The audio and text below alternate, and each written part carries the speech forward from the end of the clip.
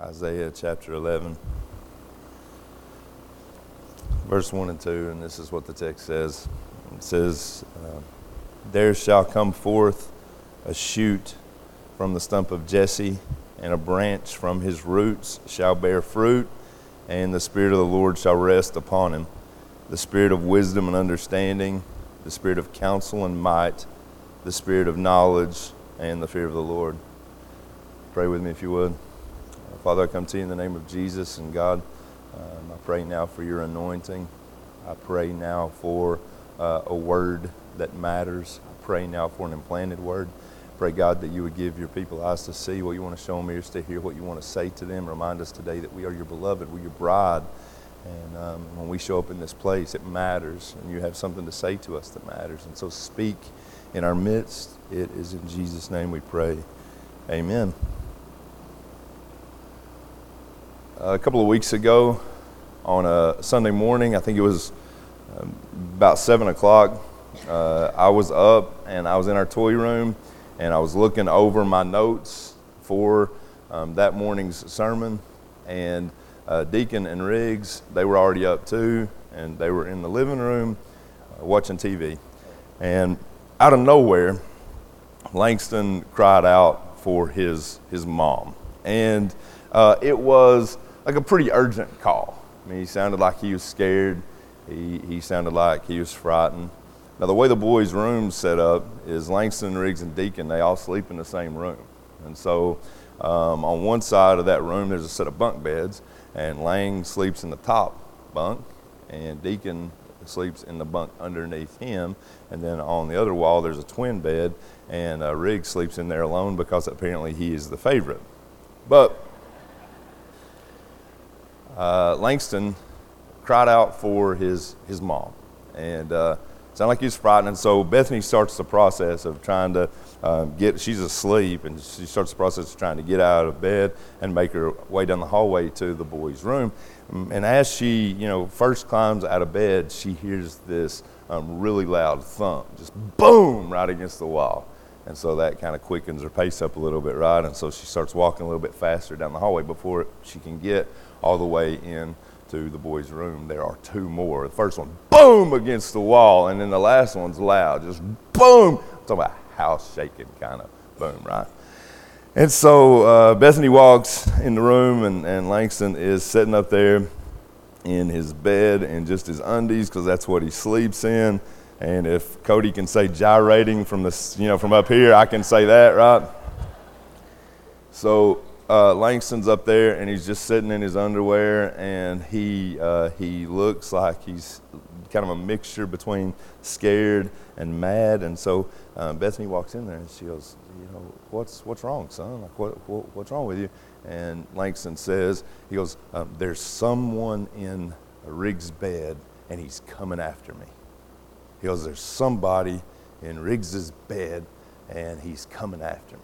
And so Bethany walks over to where the blankets are, and sure enough, the blankets are they're stacked up in such a way that it kind of looks like the form of a body, and even the top of them, the bend kind of looks like it could be eyes. But she does what any parent would begin to do. She starts peeling them back, to show Langston, hey, there's nothing there, it's just blankets. But as she peels all those blankets away, she looks down, and strung out on Riggs' bed are 3 baseballs. So what you need to know is that in the last couple of years, Langston and Riggs have played baseball for the Fountain City Chiefs, okay? And neither one of them are very good, but they're not all that bad. And over the course of the last couple of seasons, Langston he's played well enough to receive from his coach 3 different game balls, okay?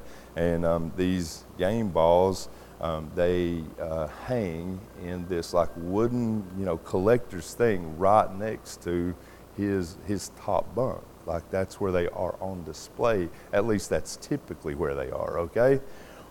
What happened on this Sunday morning is when Langston thought that there was somebody in Riggs' bed that wasn't Riggs, he took those balls out of that case, and sitting there in his top bunk in his underwear, he threw fastballs at this blanket-covered intruder, until until he ran all the way out of ammunition.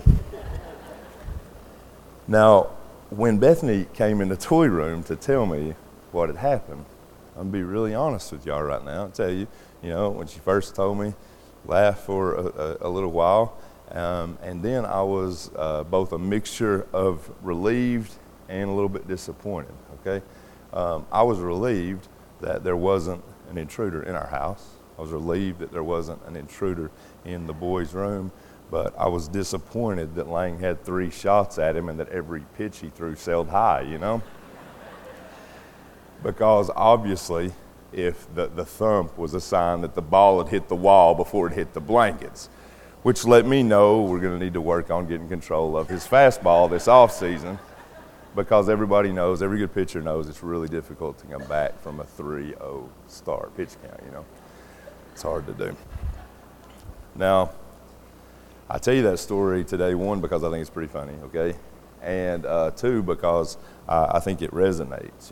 When I was a little kid, I can remember living with a fear that somebody bad was coming after me. It's kind of an unrealistic fear if you think about it as an adult, but when you're a kid, I remember feeling that way. I can remember laying in my bed, like especially at night, and I plotted a plan in case an intruder came into the house. I was like, I had this plan. I had a room to myself, and there was a table over to the side, and there was a window above the table. And my idea was, somebody comes down the hallway, I'm hopping on the table and going out the window. I was more nimble back then, okay? But that was my plan. That's how I was gonna. Is that anybody else? Like when you were coming up, did you fear these kind of things? I mean, yeah. I think it's pretty common, to be afraid when we're a child that somebody bad is coming after us. I think that's a pretty common fear. Now, as we get older, I don't think that fear leaves us as much as it transforms, or maybe another way to say it would be that it gets transferred. Like most adults aren't afraid of somebody bad coming after them, but now we are afraid of something bad happening to us.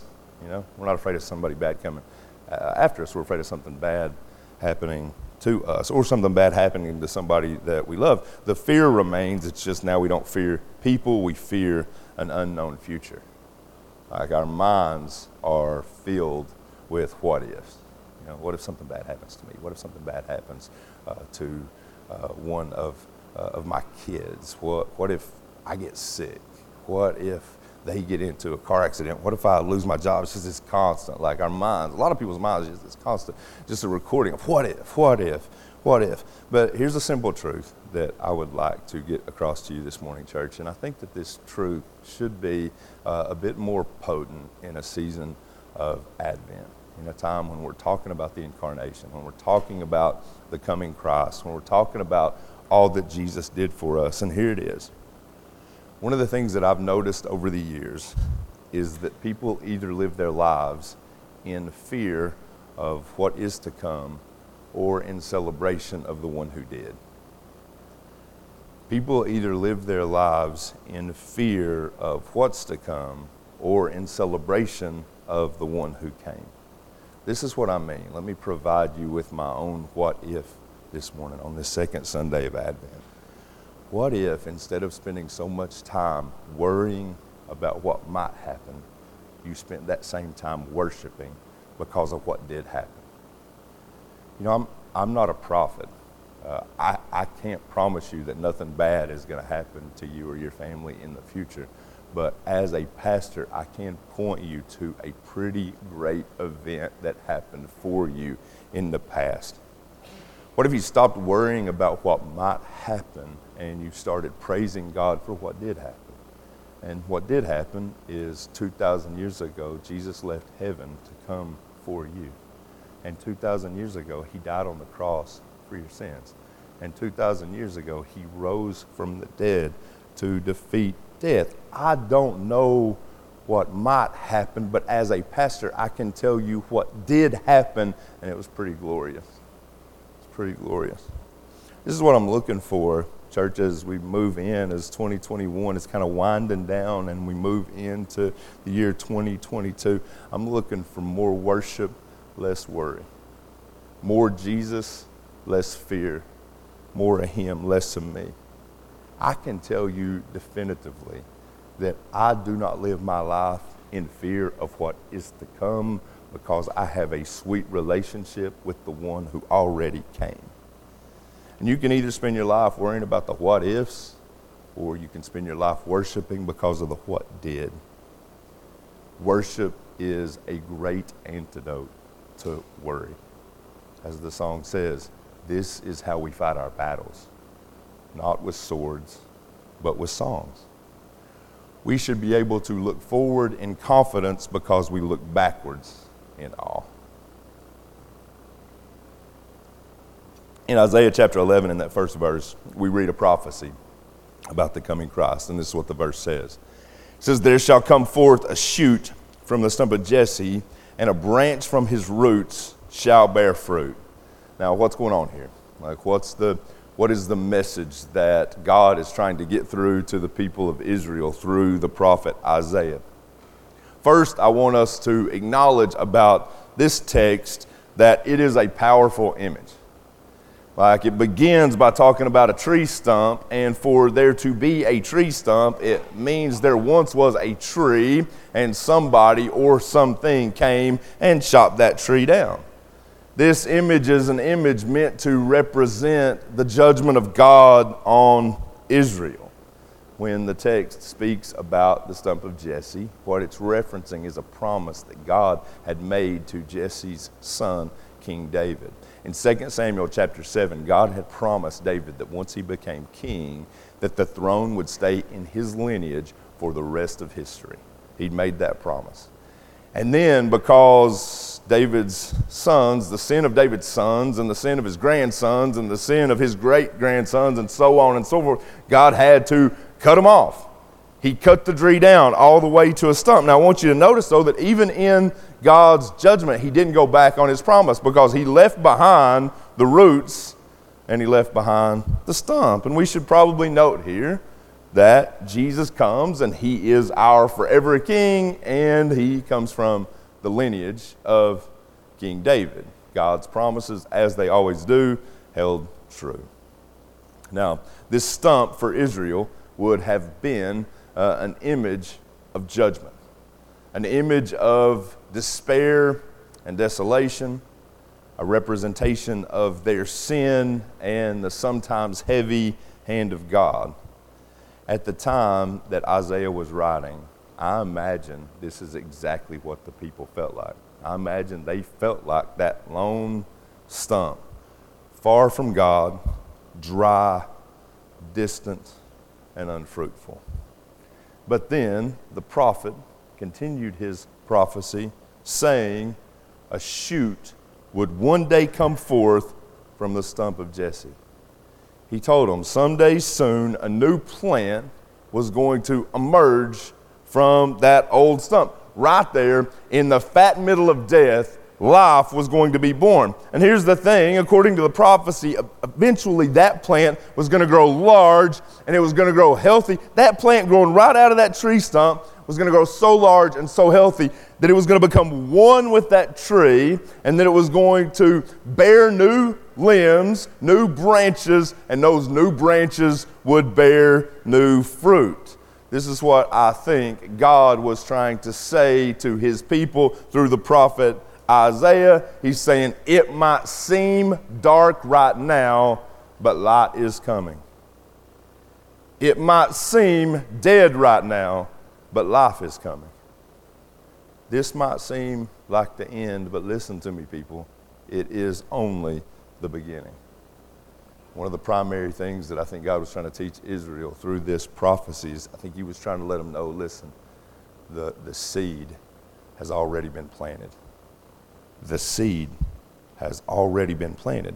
The people who were alive right then, they might not ever see the shoot come out of the tree.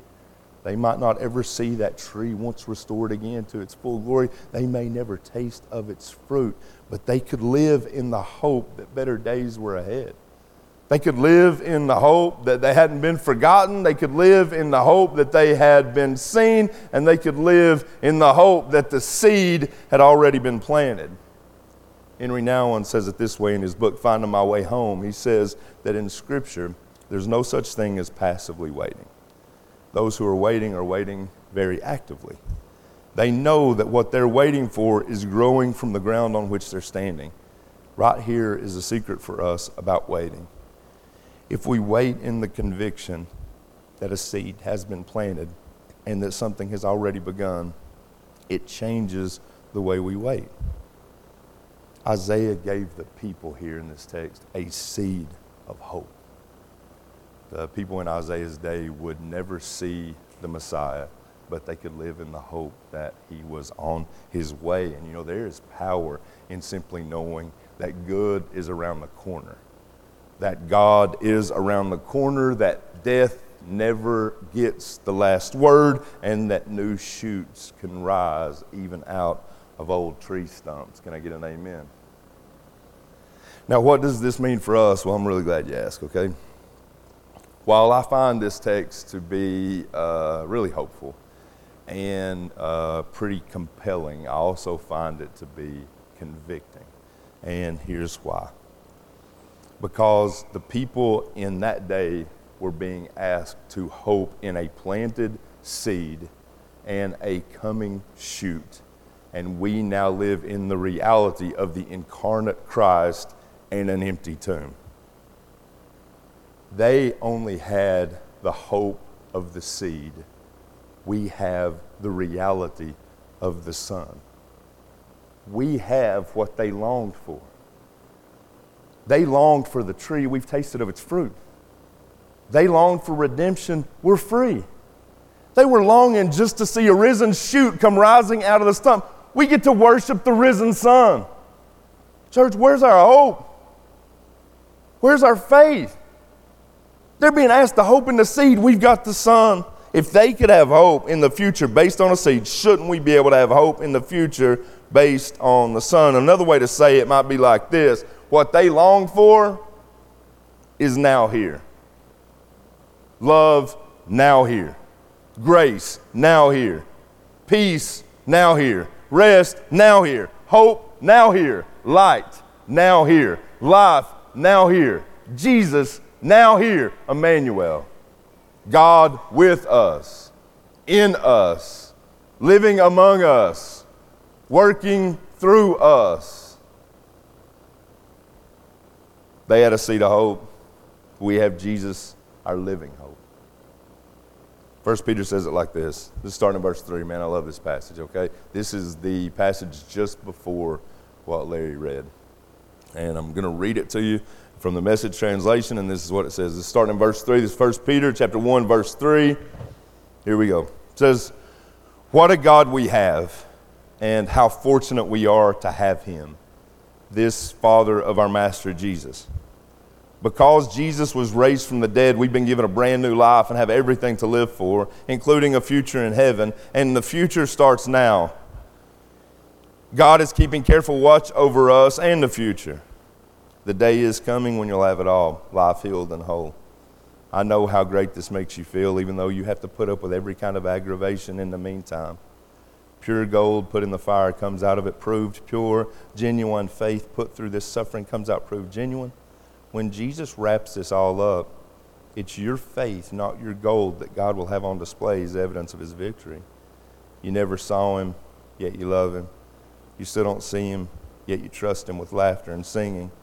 Because you kept on believing, you'll get what you're looking forward to, total salvation. The prophets who told us this was coming asked a lot of questions about this gift of life God was preparing. The Messiah's Spirit let them in on some of it, that the Messiah would experience suffering followed by glory. They clamored to know who and when. All they were told was that they were serving you, you who by orders from heaven have now heard for yourselves through the Holy Spirit. The message of those prophecies fulfilled. Do you realize how fortunate you are? Angels would have given anything to be in on this. And that's the question I think I want to ask. Do you realize how fortunate you are? They had the seed, we got the Son. Do you realize how fortunate you are? They had pieces, we get the full puzzle. Do you realize how fortunate you are? They hoped in what's to come. We sing songs about the one that's already came. Do you realize how fortunate you are? People either spend their lives worrying about what might happen or worshiping because of what did happen. they either spend their lives in fear of what's to come or in celebration of the one who came. Worship is a great antidote to worry. This is how we fight our battles, not with swords, but with songs. This is how I want us to close our time today. It's going to be a little bit weird, but welcome to Whitestone, okay? That's kind of how things go. I want us to have a very intentional time of worship. And Cody and the band, y'all can come on back up. My phone number is going to be up on the screen. Should come up right now. Look at that. That's how that works. This is what I would love for you to do, okay? I would love it if you are in a place right now where you're dealing with some worry, where you're dealing with some fear, dealing with some anxiety. I would love it if you would text in to my phone number the things that are worrying you in this season. So what I'm asking for is text me the things that are keeping you up at night, okay? And send them to me, and I am going to step down, and I will. You do need to know, I'll keep them anonymous, but I am going to read through them. And as I step down and read through that list of the things that are worrying me and the things that are worrying you, we're going to worship over it, okay? And my prayer is that the worship that these folks bring and the songs that you sing, that they would drown out those worries, and they would drown out those fears, and they would drown out that anxiety. Because what happened for us 2,000 years ago is so much greater than anything that might happen to us in the future. So if you would, right now, take your phones out, shoot me a quick text. Know that it's going to be read, but I won't say anything that points it back to you. And let's worship. May the sound of our worship drown out our fear, church. Let's worship together.